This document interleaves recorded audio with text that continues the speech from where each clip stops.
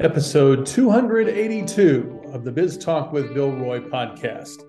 The Wichita Business Journal created this podcast because we want to provide you with some insight into the people, places, companies, organizations, and issues that are important to Wichita's business community.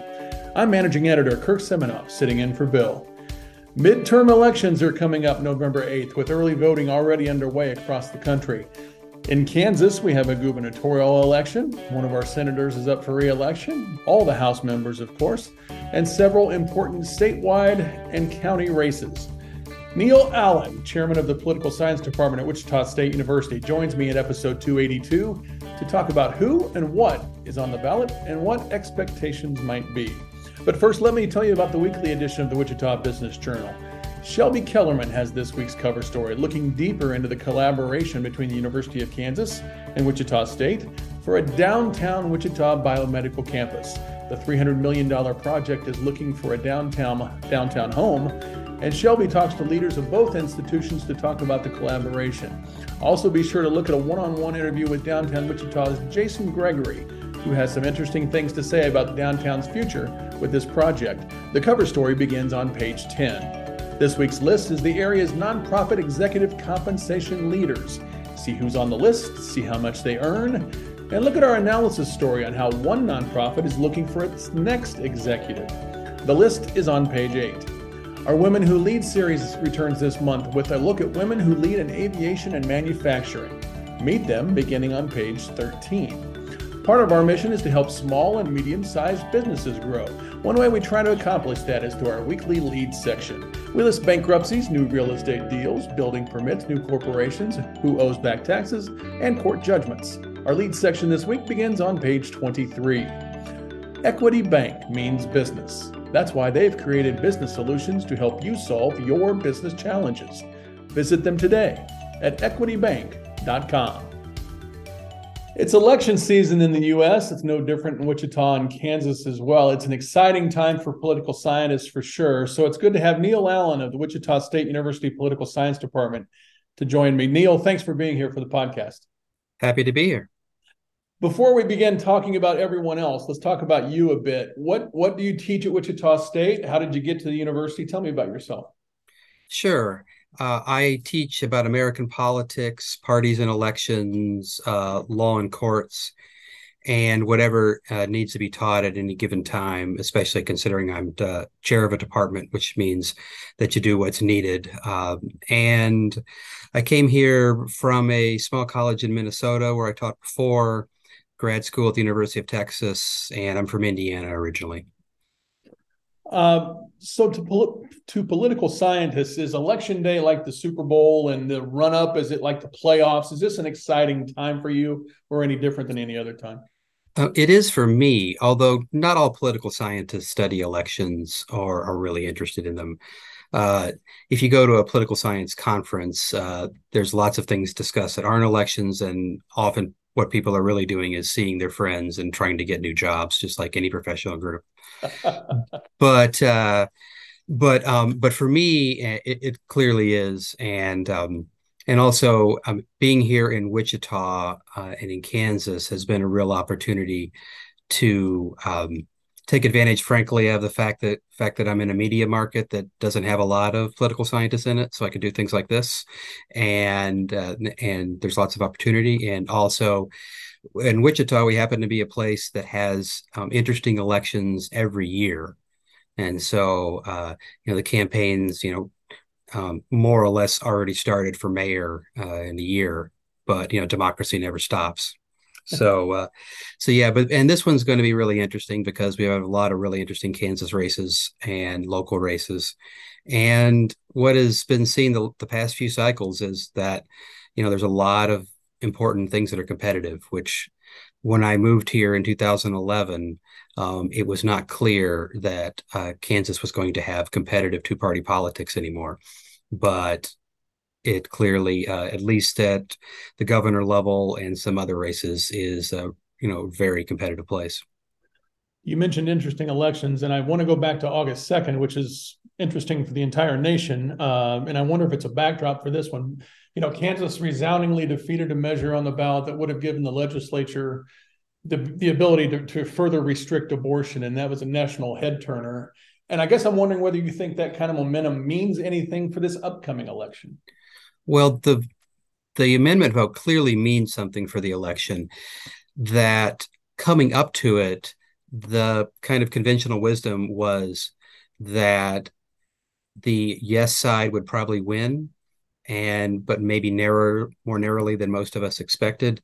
And then that would energize the Democratic base and help Governor Kelly and other candidates coming into the fall election. Now, something very different happened that almost none of us expected. And so the positive thing for the Democrats is that they have a victory to celebrate, and also they have a lot of data about what voters are supportive of, at least of the abortion part of their agenda.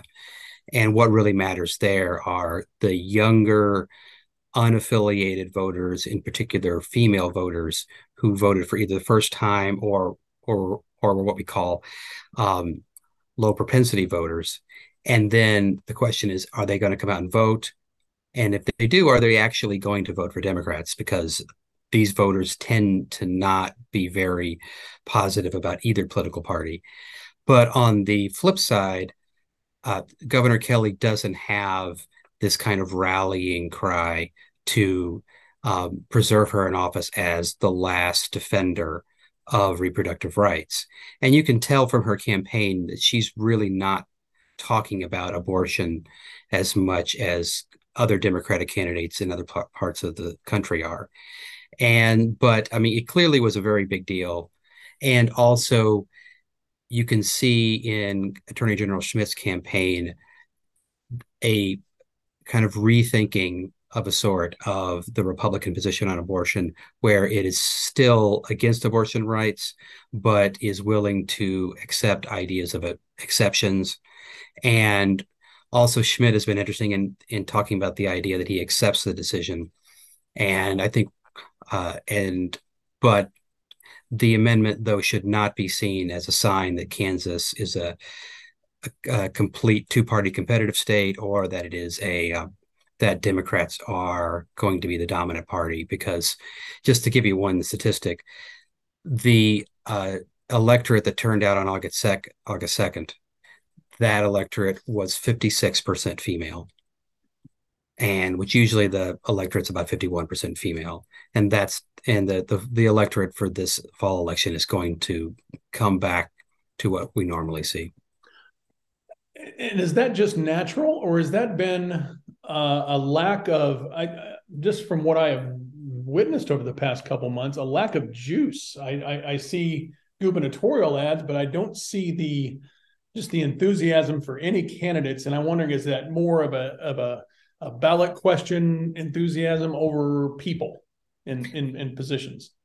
I think it is about the difference between the ballot question as opposed to candidate elections. And also, for most of the statewide offices, we really are going to see uncompetitive elections. So the Democrats will likely do better than they usually do for races like treasurer or Secretary of State, maybe with the exception of the last cycle. But the action really is in the governor's race and the attorney general race.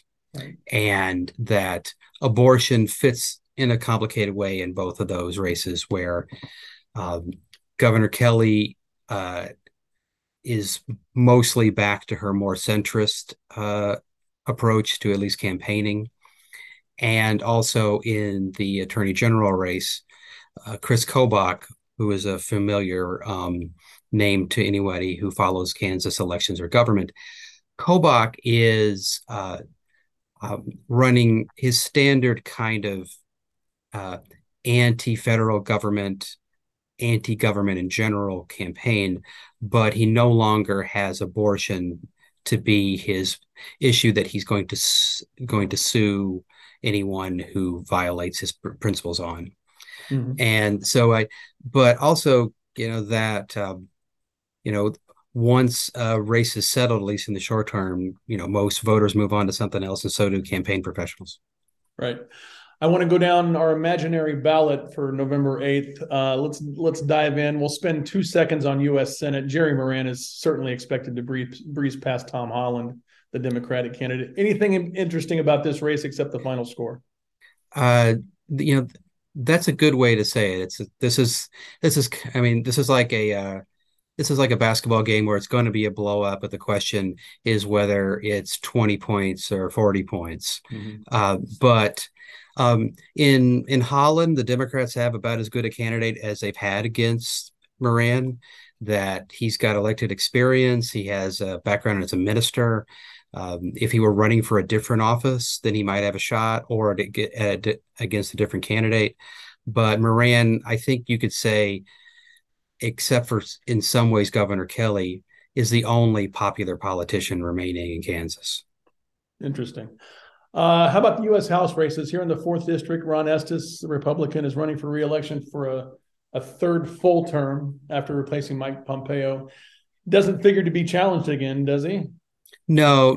This district is I don't know if you'd say moving Republican, but the Democrats have a candidate, and he is better than they've had against Pompeo for most of the time back in the earlier part of the decade. But no, this won't be competitive. Neither will the other two races that cover this part of the state: the 1st District, which is mostly the western part of the state, and the 2nd, which is mostly the eastern part that is in Kansas City. There's no real chance of a competitive election. But if we go to the 3rd District, however, then that looks to be a barn burner. Sharice Davids is running for re-election as a Democrat. And Annette Atkins, or Amanda Atkins, sorry, is a credible opponent, and right now that one looks about 50-50. It'd be interesting to see if the Republicans can sweep all 4 again. Okay, so let's go back to the governor's race, and this is where I kind of channeled my inner political scientist when I throw out this note. I looked this up. In a state that I would call, conservative with some occasional middle of the roadness, Kansas since 1957 have had 7 Republican, 7 Democratic governors, and a Democratic governor has not lost a re-election bid since George Docking in 1960. Does that mean anything to this race? Well, the general pattern is interesting in not just that Democrats haven't lost re-election, but also that we've had fairly regular alternation between both parties, and in recent years, 2 years for one and 2 years for the other. Now, that's the kind of thing we see a lot at the presidential level, and on the state level, it often is local circumstances. The old pattern was Kansas would alternate between Democratic governors, usually fairly moderate, and sometimes even conservative in lots of ways, and then the other part of the cycle would be moderate Republicans. And the last examples of those were Governor Joan Finney, elected in 1990, and Bill Graves, Republican, who was a moderate in 94. But it is true that Democrats haven't lost re-election in quite a long time. But Finney, who got elected in 1990, would have lost re-election by a landslide in 94, as most Democrats did. And then Graves was a very different kind of Republican than current Republicans. And that's shown by the fact that he, along with pretty much every other moderate Republican who major office holder in recent Kansas history, has endorsed Governor Kelly. And even though Attorney General Schmidt actually was a lawyer for Governor Graves. Mm-hmm. And so Kelly is in a lot of ways in the tradition of the more moderate Democrats. But if you look at most of her issue positions, they're not that different than national Democrats. There's a real style difference. And Kelly also clearly doesn't have a lot of patience for um, liberal or left or progressive democratic radicalism or the positions that tend to be more popular in places like California. But in general, Kelly is a get down to business former state senator who worked in schools, and so she's more focused on the operational details of government than others might be. And but I think, and also Attorney General Schmidt is a figure who came into the legislature and as a state senator was pretty much in the middle of his party. Some would have even called him a moderate. He had pretty good working relationships with lots of Democrats, but now his positioning is not as conservative as somebody like Chris Kobach, but is clearly a kind of standard model Republican in our 2022 time. Have they each run good races, good campaigns? What have been your impressions? And like you said, I think earlier that did they kind of mold their campaigns after August 2nd in the abortion amendment vote? I mean, if Kelly sorry, I almost said Kobach because, still thinking 2018. If Kelly wins or Schmidt wins by a small amount or loses by a small amount, I don't think the campaign is going to be the most important factor. That national trends are probably the most important. And also, if Kelly wins, it'll be some evidence that the Republican Party still has weakness resulting from the Brownback tax time. And the Republicans have been declining in like presidential elections compared to the national vote in the last two cycles, and a lot of that is just hangover from the Brownback time. It's not clear whether that's going to be enough for Governor Kelly right now. I think it's a coin flip, but with Schmidt and Kelly's campaigns, well, with Schmidt, I think he clearly hasn't made any mistakes. He's been very targeted on taking advantage of culture war vulnerabilities that Kelly has. You've seen some recent stuff about very indirect, if any kind of funding for drag queen events here around Wichita, which seems to be the case of an organization that gets money from a group violating its agreement by putting the logo on a different event. But that's a kind of issue that can appeal to a lot of conservative voters. The one thing that Schmidt has done that I think is somewhat questionable or at least interesting is how strong a stance he took against President Biden's student loan forgiveness order. That's a position that Schmidt took, that to say that Biden's action is unconstitutional, that has a strong argument for it.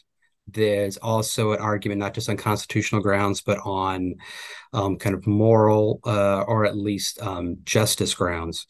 But that was a suit of choice by Attorney General Schmidt. Not all Republican attorney generals have joined that lawsuit. It's not a situation like his activity in defending the state against lawsuits involving school funding back as Attorney General. This is him taking a policy position, and one that you could argue isn't the best for his campaign, because the Democratic national strategy clearly is to argue that for younger voters and voters who are economically struggling, that the Democrats are your champions because they're helping you with student loans. But Schmidt has a different position. At the statewide level, as we tape this, we're about 12 days from from election day, and of course there's early voting going on. At the statewide level, can elections be won or lost in these last 12 days, or are voters' minds made up? Most voters' minds will be made up. And you could notice that if, for example, you're somebody who is a registered Republican and usually votes Republican, you might be getting some contact from Democratic campaigns right now and maybe the last couple of weeks, especially if you voted no, if you're a new voter on the referendum or might have voted in a Democratic primary in the past.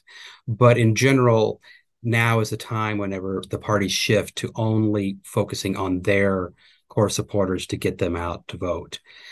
And also you mentioned that that it's not election day, it's like election, right? We should say week, 2 weeks, something like that.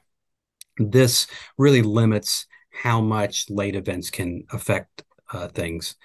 And also, if either party or a given candidate had any gotcha information, we probably would have seen it already. Mm-hmm. And for the other statewide races, really the only, besides governor, the only one that I can see being competitive is the attorney general race. That's only because Kobach is the nominee, and he consistently runs behind the Republican ticket. He's been the low man every time he's ever run for statewide office in really good Republican years like 2010 and 2014. The statewide wave can bring him in.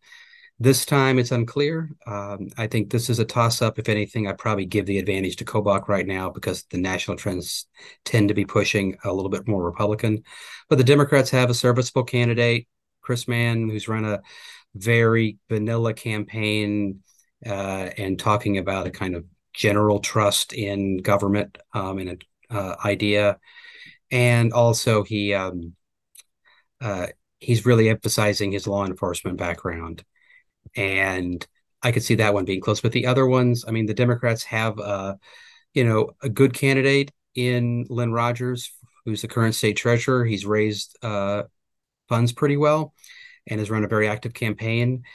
But his opponent, State Representative Stephen Johnson, who really doesn't have much of a campaign at all, is still, the huge favorite.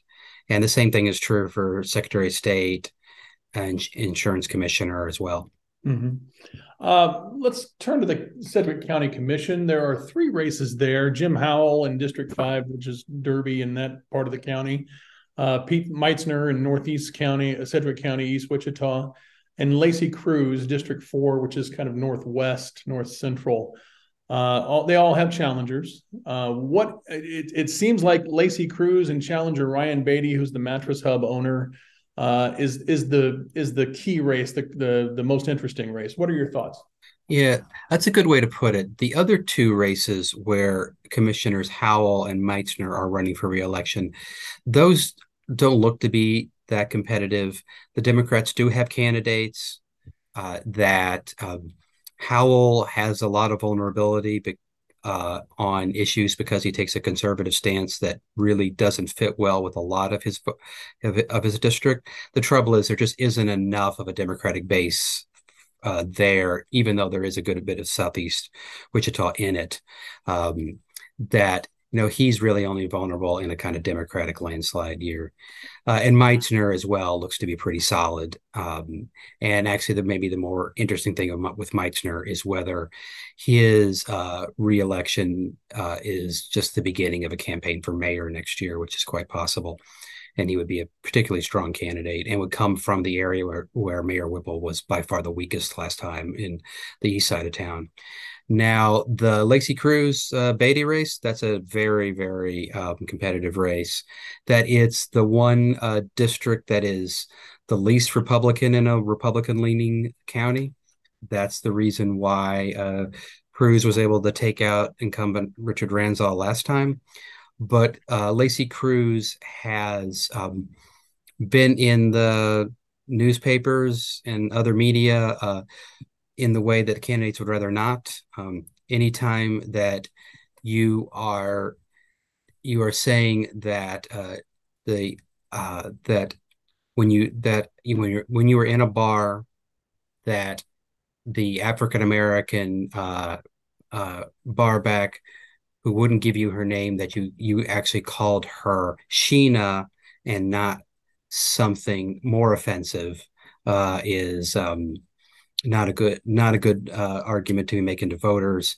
Cruz has clearly set herself out as a champion of parts of the county that have been left behind by economic development, that she's working to try to bring out the Democratic base in the African American and Latina parts of the county, most of which are in her district.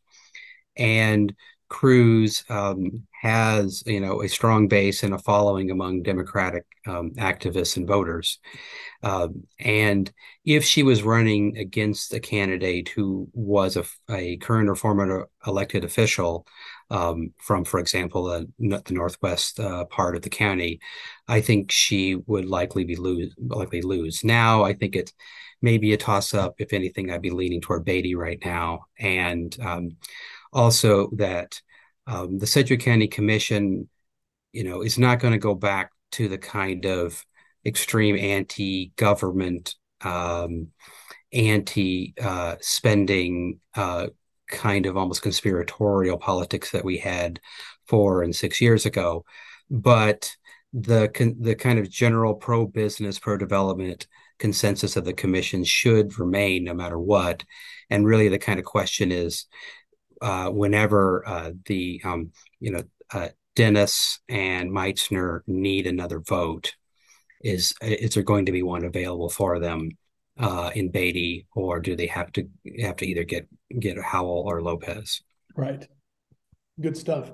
There are 2 statewide ballot questions, and there's one ballot question in Wichita. I wanted to start with that one. For almost 30 years, voters in the Wichita school district boundaries have been able to vote for candidates in all districts, not just their own. And a question this year, if it's approved, would change it back to only votes within a district counting for those candidates. It seems to be common sense. It seems to be the things we do in every other level of voting. What are your thoughts? Yeah, this is actually somewhat common for school boards. It actually was how things were done in the small rural suburban county where I grew up in Indiana. The point of this is the current system is to make sure that a given area has representation on the school board, but also can affect elections for the entire board. And that has a certain logic to it. The trouble is that you can have situations where candidates win large majorities in their given area, but still lose. And so we've had that twice, actually, in the district that includes much of the north central and northeast part of Wichita, where you had Betty Arnold, an African-American candidate who was representing the most African-American part of town. She lost to Ben Blakely. And even though she won a large majority in her district, and then Blakely lost last time that the seat was up, and I haven't seen numbers, but I'm sure he won a majority in his district, but lost it in the rest of the full school district boundaries. And so I'm in general in favor of this, and because I think it does give more representation to particular areas, and if you would rerun the last school board elections, which of course it's never entirely possible to do, you probably would have a slightly different result in a couple of seats, where because the 1776 coalition group that came with a kind of right-wing culture war challenge to incumbents, they did well on the more suburban parts of the city. Mm-hmm. But I think it's the kind of thing where voters are advised to think through whether they want representation in that gives them a chance to have more say on one member of the council, and then a little bit on one at-large member, or whether they want a little bit of influence on everybody. Right. And then briefly, the 2 statewide measures in some ways really have a deeper impact than any of the political races. Can you talk about those? Sure. And although the impact of these 2 is not going to be nearly as far-reaching as the abortion amendment was, but Amendment 1 is a legislative veto that would put simply allow the state legislature to pass something that looks like a resolution, gets a majority in both houses, and then could overturn an action of an executive branch official which that means the governor, the health secretary, the education secretary, and any rule or regulation of any part of state government. Some states have this, most don't. In Kansas, it would probably mean not much when the Republicans have the governorship and mean a lot when the Democrats do, because our legislature is not going to be democratically controlled until we have massive shifts that are hard to even imagine. Sure. And then the second ballot question for statewide is kind of an interesting, the one that includes how sheriffs are elected. That's right. So in Kansas, almost all of us as citizens, and also anyone who happens to be physically present in a Kansas county, is protected and served by a elected county sheriff. The only county in the state that differs from this is Riley County, where Manhattan is located. They have now changed in recent years to an appointed system. So they appoint a sheriff the same way that cities appoint police chiefs. Like here in Wichita, we just appointed Police Chief Sullivan. The amendment would lock in the elected systems in all counties except Riley. Riley would be able to keep their current system, but if they ever changed, they would have to change to an elected system. This wouldn't make much of a difference for most citizens of Kansas. In Wichita and Sedgwick County, it would make it nearly impossible to consolidate law enforcement services and authority, but that's highly unlikely. There is some possibility in Johnson County of moving to an appointed system, partly because there is a strong difference of priorities between the elected sheriff and the elected county government. But if it passes, will probably have very little effect on most Kansans' lives, except for making it somewhat easier to remove sheriffs by recall. Well, Neal, it's been great to be able to pick your brain about the upcoming election. I certainly appreciate it. I know you and I will both be watching November 8th at night. It's going to be an interesting night. Thank you for being here. That's right. And right now, my plan is to be on Cake News. But it's just always a fun time to be somebody that likes elections. And if you're hearing this and you haven't voted, I encourage you to do so. If you don't think it matters, then you're not paying attention. That's it for Biz Talk with Bill Roy this week, episode 282. Check out all our podcast episodes at our Biz Talk with Bill Roy hub. It's at wichitabusinessjournal.com. Thank you for listening and subscribing. Biz Talk with Bill Roy is a production of the Wichita Business Journal. Thanks very much to our sponsor, Equity Bank. Creating the business concept turned out to be the easy part. The challenges that follow is where Equity Bank comes in. Equity Bank was built by entrepreneurs for entrepreneurs. Let them help your business evolve and solve your challenges. Tomorrow is here. Visit them today at equitybank.com/evolve. Be well and be safe. Have a profitable week.